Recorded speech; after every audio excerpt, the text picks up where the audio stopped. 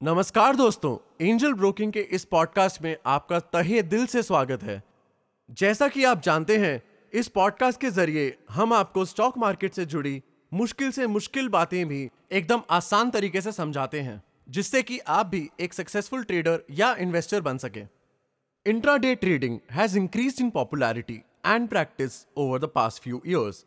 There are many reasons for this. The primary reason is that intraday trading allows traders to not be affected by overnight market swings.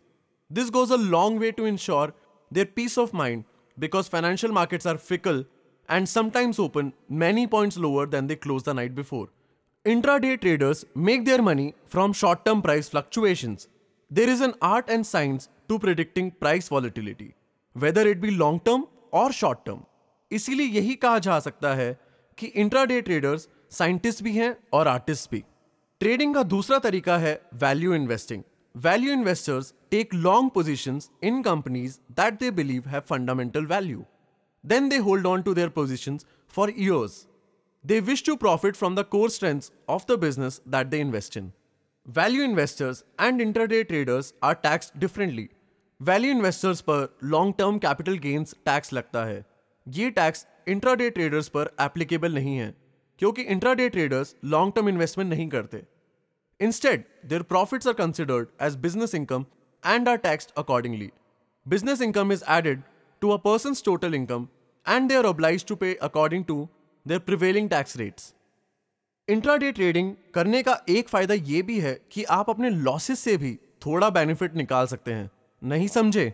मान लीजिए कि equities trade करते वक्त आपका 50,000 rupees का loss हुआ है। इक्विटीज से हुए profits and losses speculative profits और लॉसेस कहे जाते हैं। आपको स्पेक्युलेटिव प्रॉफिट्स पर टैक्स तो देना होता है, पर आप स्पेक्युलेटिव लॉसेस अपने टोटल टैक्सेबल इनकम से डिडक्ट कर सकते हैं। Therefore speculative losses in the intraday market help you reduce your tax burden. Similarly, मान लीजिए कि इंट्राडे मार्केट में आपने फ्यूचर या ऑप्शंस की ट्रेडिंग की। फ्यूचर्स या ऑप्शंस ट्रेड करते वक्त अगर आपको लॉस होता है तो उसे नॉन स्पेक्युलेटिव लॉस माना जाएगा। Your non speculative loss for the year can be deducted from the income you have earned through rent और through fixed deposits. Non speculative loss आप अपनी सैलरी से डिडक्ट नहीं कर सकते हैं, और अगर आप करेंट फाइनेंशियल ईयर में नॉन स्पेक्युलेटिव लॉस का डिडक्शन क्लेम नहीं करते तो आप आने वाले 8 सालों तक अपनी स्पेक्युलेटिव इनकम से वो लॉसेस डिडक्ट कर सकते हैं। Therefore you can set off the losses you may incur through trading equities और derivatives by decreasing your taxable income. अपने लॉसेस एडजस्ट करने के बाद आप अपनी रिमेनिंग टैक्स लाइबिलिटीज को प्रिवेलिंग टैक्स कोड के अंतर्गत पे करेंगे। Therefore you must keep an account of all your intraday trades.